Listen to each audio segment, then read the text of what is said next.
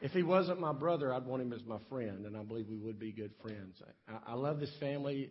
This is the bunch that really helped Christy and Piper get through college, and they wouldn't have got through college without this bunch. But I mention that because Mike and I, after he was born, his early years, he may not even remember this, we had a family. This is a little bit hot for me, Ken. We had a family gathering regularly. And it was a family activity. And it was watching TV together. Now, that was back when you could watch TV together in the early 60s. And my dad, just to be clear with you, my dad kept the remote control. Now, some of you are going, wait a minute, Brother Jerry. TVs didn't have remote controls back in the 60s. My dad did. I was the controller, and he was the one that was remoting it. Son, change it to 7, change it to 13, change it. Does anybody know what I'm talking about? But my dad was firmly in control. One of the shows that we watched during that time was a TV series based on World War II situations called Combat, starring Vic Morrow. Does anybody remember that? Okay, now everybody's old that remembers that, okay? The situation of Combat was this. There was a small platoon of soldiers, American soldiers, in Nazi Germany, and they were given an assignment, a mission. In fact, the first time I ever heard the word mission was on that show. They were given a mission each week to go and take care of. Invariably, at least one time in that hour-long show every week, they would run up into what was called a machine gun nest. Now, a machine gun nest in Nazi Germany, by the way, was a very real thing in World War II and not just a made-for-TV issue, was where those Germans went in and either dug out a bunker or cleared out a house, and they put all their provisions in there, everything that they would need for nourishment. Then they would put their ammunition, explosives, and their weapons in there, and they literally controlled the ground around them, and it cost many Americans their lives in World War II. This morning, I want us to think about that machine gun nest. I want you to keep that thought of that machine gun nest in your mind. And we're going to talk in spiritual terms about Satan's machine gun nest. The Bible calls it strongholds. Go ahead, Alicia. The Bible calls it strongholds. We're going to talk this morning about strongholds. Hold that thought for a second because I think it's important for us to put everything. You know, I used to hate this term in school, comprehensive or cumulative. Many here missed the message last week. And I want to remind you of what we talked about last week because it's very important for every one of us. If we are going to be a healthy church, we have to have a church that's filled with healthy believers. Healthy spiritual believers. None of us want to run around sick physically, so I would say to you that probably none of us want to run around sick spiritually. On the board behind me, you see it says a review, if I'm a healthy believer then. And here's what I'll tell you. We surrounded that with, then I am like Jesus. If I'm a healthy believer, then I am like Jesus. Now, we're starting to unpack that, and it's written on your bulletin if you want to take the notes. We're going to go through it very quickly. If I'm a healthy believer, as you see up there, I love God completely. Jesus was asked the greatest commandment. And he said, love the Lord God with all your heart. That'd be the very core of your being. Soul, the depth of your being. Mind, the intellectual part of your being. And strength, the physical part of your being. I believe Jesus, in quoting the whole Testament, took in the whole man and said we have to love him completely. And we made the parallel that if you love somebody, you spend some time with them. Which brings us to number 2. Not only do I love God completely, but I spend time in prayer. You see, prayer is still the power base. And if you remember last week, I told you about some of the confusions in healthy churches today.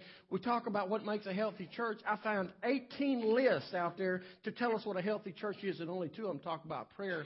And I declare to you, you will not ever be a healthy believer, and this church will not ever be a healthy church until prayer comes center stage. Number 3, if I'm going to be a healthy believer, then I must love all people. For years in Mississippi, Probably in Alabama too. Hello. We love to sing, Jesus loves the little children, all the little children of the world. Red and yellow, black and white, they are precious in His sight. Jesus loves the little children, all the world. Now, look, we sang that and it sounded really good. But you know what our actions said? Our actions said that we really meant Jesus loves the little children, all the little children of the world. White and white and white and white, they are precious in His sight. You know what? Jesus tells us to go to Samaria, to those places that we don't want to go, to love those people that we don't want to love, to love those people that are not like us. And if we are going to be healthy believer, prejudice and pride has to be laid aside, and we have to love all people.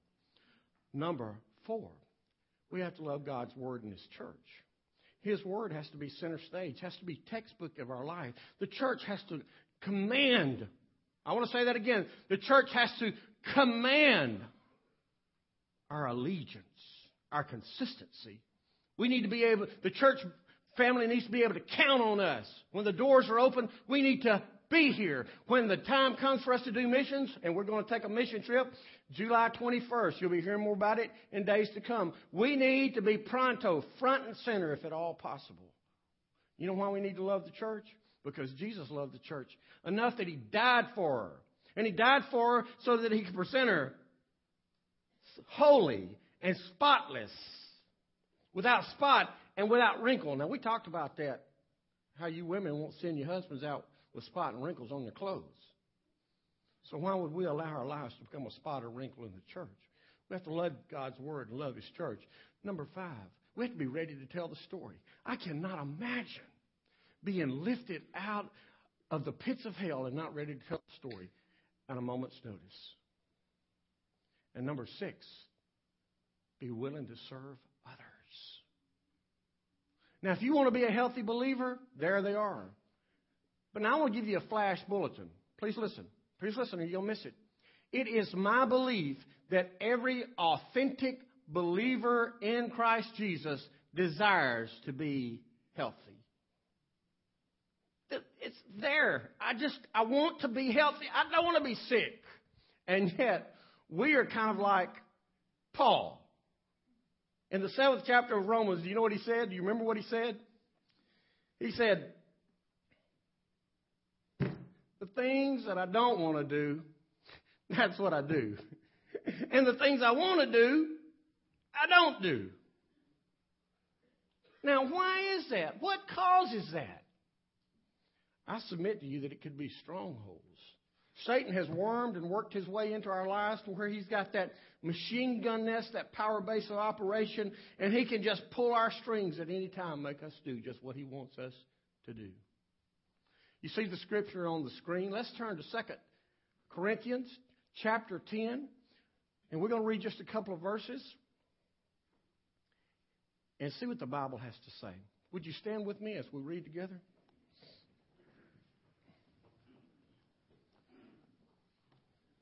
Paul writes, for although we are walking in the flesh, we do not wage war in a fleshly way. Since the weapons of our warfare are not fleshly, but are powerful through God for the demolition of strongholds. We demolish arguments and every high-minded thing that is raised up against the knowledge of God, taking every thought captive to the obedience of Christ. Let's pray together. Heavenly Father, we thank you for your love, and we thank you for your word. We thank you that you love us enough that you don't leave us in a place that we can't get out of. We thank you that when we walk through the valley, that you are walking with us. We thank you that when Satan tries to take hold of our lives, that you offer us a way to overcome. In your name, amen. Thank you. You may be seated. Well, I begin this morning with bad news and good news. The bad news is, if you are alive on planet Earth, you are in a war. If you are alive and on planet Earth, you're in a war. The worst news is that if you're a believer and believe in Christ Jesus and you're alive on planet Earth, you're on the front line. Now, the good news is that Jesus has already won the war if we trust Him. But the bad news is most of us don't realize the war is over. And the worst news is we tend to want to not believe it, accept it, agree with it, or admit it that we're in a war. And that's kind of like stepping into a boxing ring with a heavyweight champion and thinking you're not going to fight. Now, if you're going to be in that ring, he's going to clean your clock if you do not either put up your dukes or hightail it out of there. So this morning, I want to talk to us about this thing of strongholds. Now, admittedly, most of us as Baptists don't want to talk about strongholds. For some reason, George, we have relegated it to our Pentecostal brethren.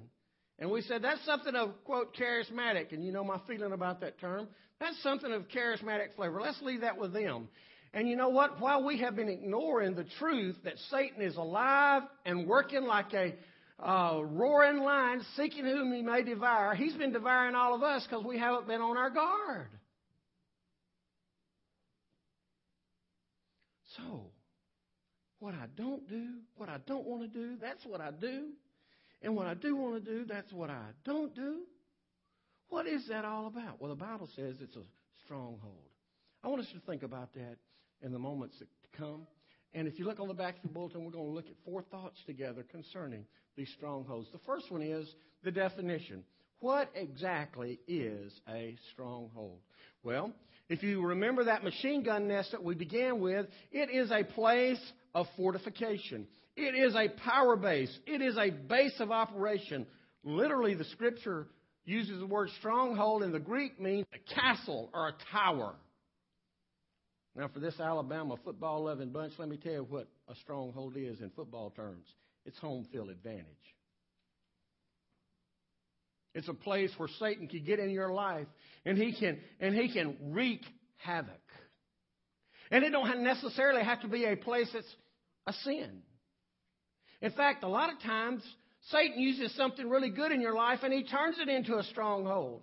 For instance, men, you want to earn a living for your family. But the more you work, the more money you make.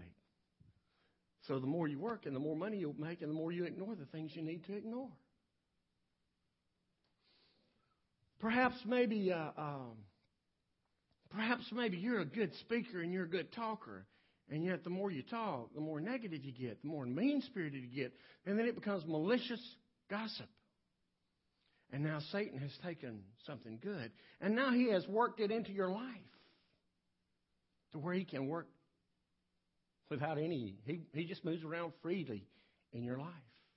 Can you think of something in your life that maybe could be a sin to start with? Or it could be something good. And you know that every time you get into that area of your life, Satan is taking it and he's working it. And he's working no good. But how does that happen? Well, let's move to the development. How does a stronghold develop in our lives? How does it come about? Well, I will suggest, it seems to me that from each individual that it develops a different way, but I will tell you 2 specific ways that are very general. Number 1 is voluntary. Number 2 is voluntary. Number 2 is involuntary. A stronghold works in your life voluntarily when you make a conscious decision against the Word of God that we just talked about that you have to love. If you ever heard yourself saying these words, I know what the Bible says, but what I believe is, you have just opened you've opened a door and given an entree to Satan in your life. Because you have said, I know what God says, but I know better. And Satan goes, you're right. I mean, Satan uses the same thing on you he used on Eve. Did God really say? And all of a sudden, because we're making our own rules, Satan begins to plant his power base, his power structure. Anytime we make that decision to do something different than what Christ has called us to do, it's told us to do, we have opened the door for Satan to walk in voluntarily.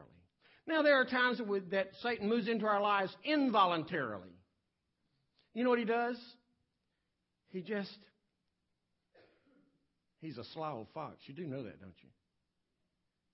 And he'll work his way right into your thought life. And do you remember in days past I told you about how a habit develops? A thought, consideration, action, attitude, action, and habit. You think about it. When you first think about it, you dismiss it. And then Satan plants that bad thought in your mind again, and so you consider it. And as you consider it, that time you may dismiss it again. He plants it. It gets there again. When it gets that level again, all of a sudden your attitude changes. You go, well, maybe it's not as bad as what the preacher says, what the Sunday school teacher says, what the youth leader said. Maybe it's not that bad at all. And so you try it. So now you got the thought, consideration, attitudes change. And so now you try it, action. And you try it one time, nobody gets hurt. Oh, who knew? I mean, it's all okay. So you try it again and again and again and again, and pretty soon it becomes a habit.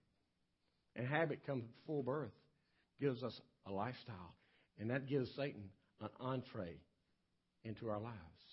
Brother Jerry, I don't know about that. Well, think about this. What about the 12-year-old in school?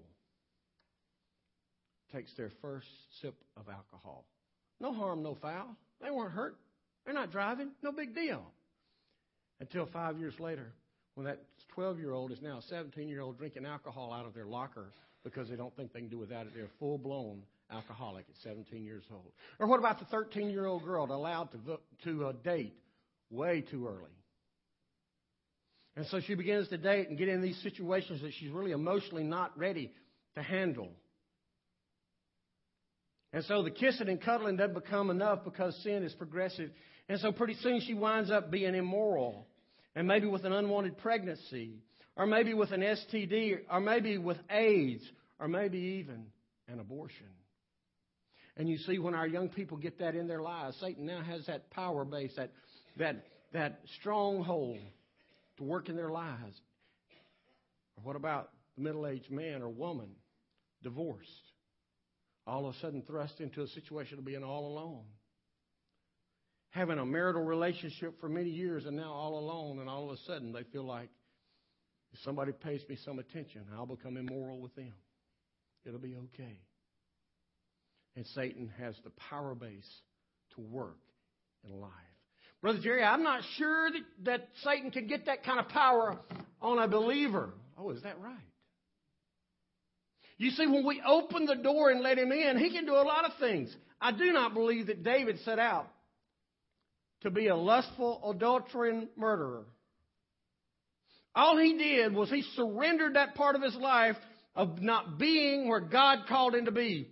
At a time when all kings went off to war, David remained behind. All he did was not go where he was supposed to go, not do what he was called to do. He was out of position, out from under the umbrella of God's protection, and Satan was waiting right there to plant a stronghold in his life. Samson had a passion like we don't understand. A passion for passion, I might add.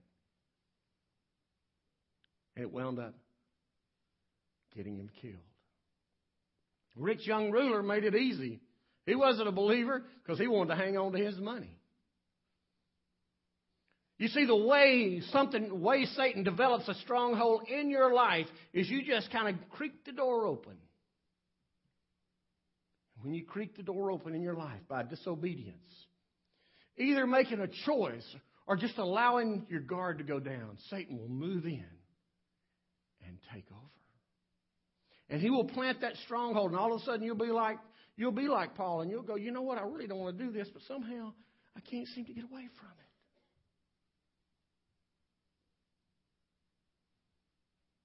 So, how do we detect if there is a stronghold in our life? How do we detect if there is a stronghold in our life? Well, we must do some evaluation. Go ahead, Alicia. First of all, you may ask, why do we have to detect it? Why? If you don't already know this, and I'm going to trust that you do, Satan, who prowls like a roaring lion, seeking whom he may devour, is the thief we read about in John 10:10 last week. It says the thief comes only to kill, steal, kill, and destroy. If you have let Satan into your life, all he's going to do is he is going to steal your joy. He's going to kill your peace. He's going to destroy your witness. He's going to steal your hope. He's going to kill your happiness. And he's going to destroy every good relationship because that's what he's all about. How do we detect? How do we detect a stronghold? Well, I could preach all these things to you and keep you here to 12:30 or 1 o'clock. I really thought that I wanted to give you some things for you to see what could be a stronghold. Alicia, let's give them that chart. Fear, resentment, bitterness, unforgiveness, apathy, unbelief, depression, anxiety, sinful thoughts, lust, pride, greed, drugs, alcohol, or pornography. Wow. And you said, Brother Jerry, all of these could be strongholds? Well, sure. Let's just take just a couple. How about resentment, bitterness, and unforgiveness? You know what happens? You don't forgive somebody. You harbor unforgiveness in your heart. So the resentment begins to build, and the bitterness takes over.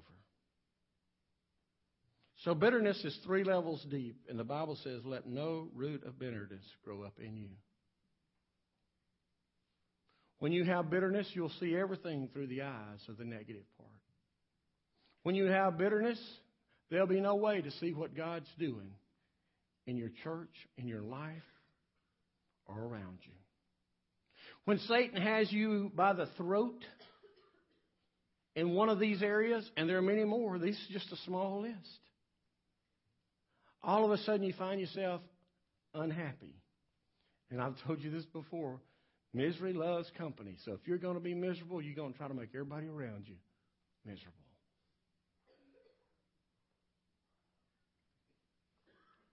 When I think about strongholds, I'm reminded of 2 weeks ago when my friend Lee Thomas was here talking to us about prayer. And he told me something revolutionary. He told me about a church in his past who had had a leadership failure. And he said, I went there, and for 2 years, he said, the church was dead as a hammer spiritually. And I couldn't figure out what was going on. He said, and I prayed every day, and finally God revealed to me that this church had strongholds in it. And he said it was 4 specific strongholds. And he told me how God, through some other things, affirmed to him. You know what those 4 strongholds were? Confusion. He said because of the past leadership failures, the church was confused about who was really to lead the church. They were confused about the mission of the church. They were confused about who they could trust. And they were confused about their future. They're confused. He said the second stronghold in that church was a stronghold of rebellion. Every time something happened, there was a rebellion against leaders, against lay people, against each other. He said it was almost like it was born in rebellion and it lived in rebellion. He said the third stronghold in that church was apathy. He said, now look, don't misconstrue. He said they were real concerned that everything got done their way, but when it come to spiritual matters, they were real apathetic about it. They talked a good game, but they really didn't care whether people got saved or not. You heard Lee Thomas talk about praying for people getting saved. That's his passion. It should be all of our passions. He said they were apathetic about it. He said the fourth one that we found in that church that God revealed to me was immorality. You know, I never heard, George, about churches having strongholds. But as he relayed it to me and I began to pray about it, I looked back over my career.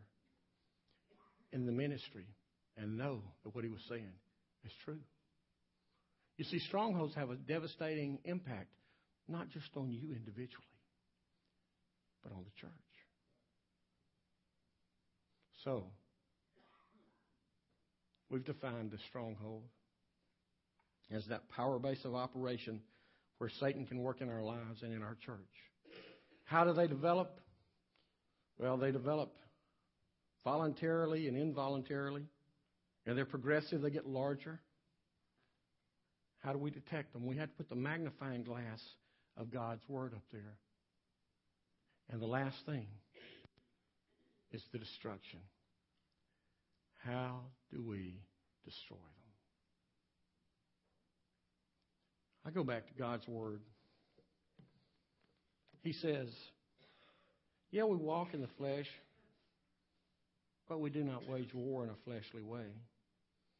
Because the weapons of our warfare are not fleshly, but are powerful through God, through the demolition of strongholds. That word powerful, that means able. That means possible. That means it can be done through God. The word demolition, in the Old King James, is pulling down. Another one is tearing down. Another one is destroy. Here's what I will tell you about a stronghold. Are you listening? A stronghold is just that. And you will not get rid in your life nor in this church of a stronghold accidentally or incidentally or easily. You think the word demolition, you know what I thought word it was going to be? I thought it was going to be the word we get dynamite from. Where you literally have to blow it up, blow it out. Because when Satan takes hold, he's not going to turn loose easily. So, Brother Jerry, give me some things to put my hands on that'll help me demolish this stronghold. Well, if you look at the end of the verse, it says that we take every thought captive to the obedience of Christ. You know what? One day I was reading that and it jumped out at me. Take every thought captive. Man, I'm one of those, as you know, that my mind runs. It's terrible. It's like it's wired for 110, plugs into 220, and goes crazy all the time. And so, if I'm going to take it captive, I have to control what it does. Let me give you three thoughts. Three thoughts of what to do. Number one is look away. Look away. Brother Jerry, what are you talking about? Well, please listen. If you've not listened the rest of the day, listen now. Jesus raised the level of sin, particularly lust, particularly adultery, from the physical act to the looking. Now, we can say that it's lust when we say look away, but it can be anything that holds its sway over you.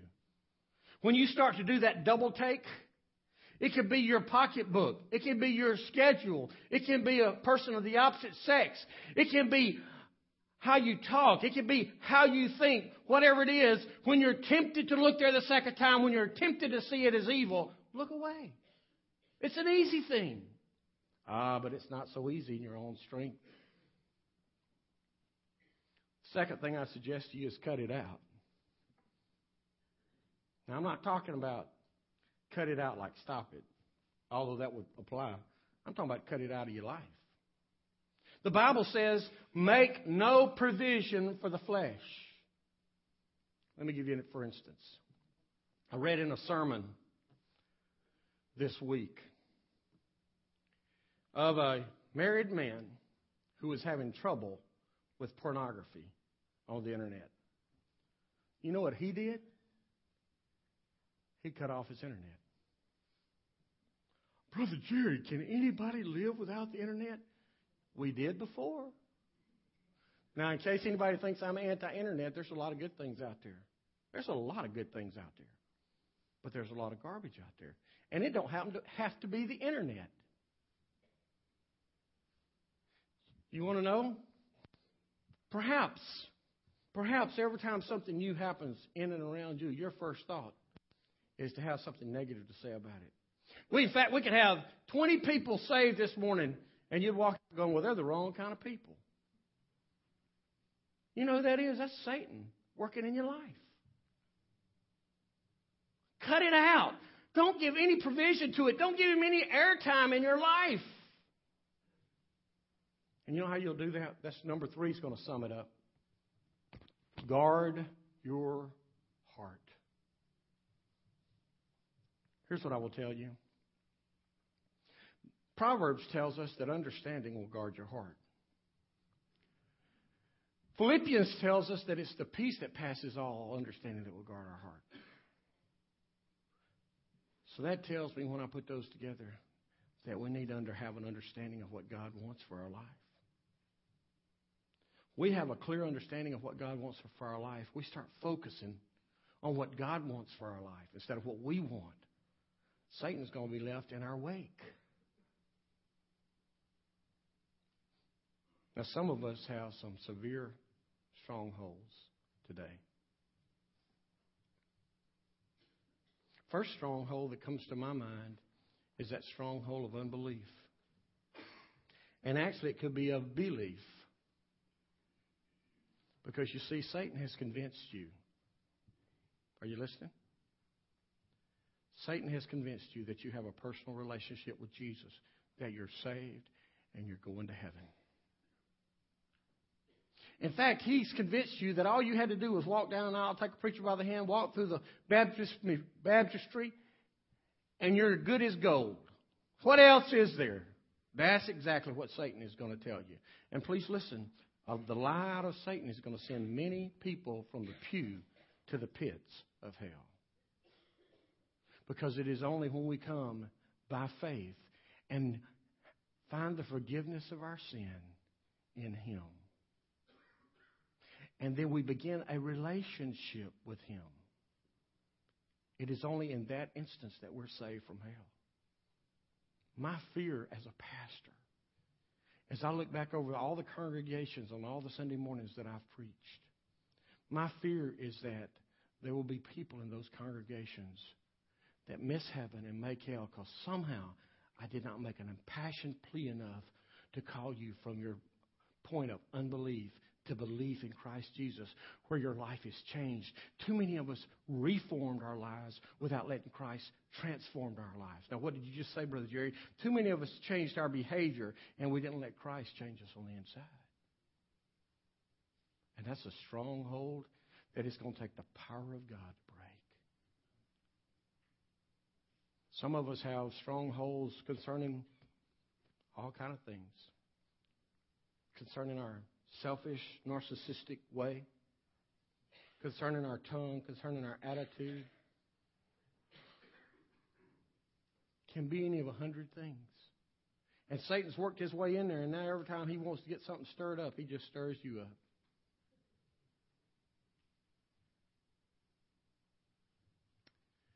There are some of you that's been struggling with strongholds. You really want to get rid of it, and somehow you can't. Admit it and ask for help. Let me end with this story.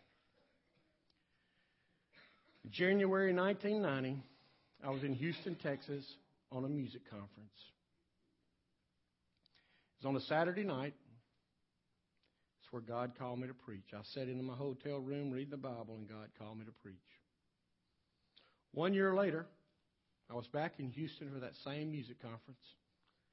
And I got to spend a little time with my hero in the faith, Dr. John Bassanio at First Baptist Houston, Texas, in the pastor's suite. That morning, that Sunday morning, Henry Blackaby was preaching. In that 5,000-seat worship center that they filled twice on Sunday morning, at the second service, when Henry gave the invitation, Big John and all his staff was down on the floor, and people began to come. And I'll never forget it. I'm sitting back about the 6th row back there, and I am struggling with something in my life that I know God's got to get rid of. It's a stronghold. And I'll never forget, lady came down.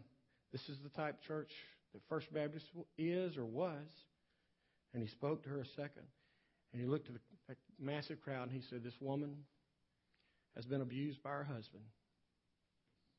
He's left her. She doesn't know where to go. Would some of you ladies come pray with her? And from all over that worship center, about 15 or 20 ladies came and they knelt and prayed with her. He moved over to this man. He said, this man's just lost his job for no real good reason, and he's struggling about what tomorrow will bring. Would some of you men come and pray with him? And from all over that 5,000-seat worship center, men came and they knelt with him, put their hands on him and prayed on him. Nobody ashamed, nobody concerned. And it went on like that. And I'm still sitting back there struggling. And finally he said, let me pray for everybody who hasn't come that needs to come. And this is what he said. I prayed this prayer many times as a pastor because it had such an impact on me. He said, Lord, he said, thank you for these folks who come clean before you today.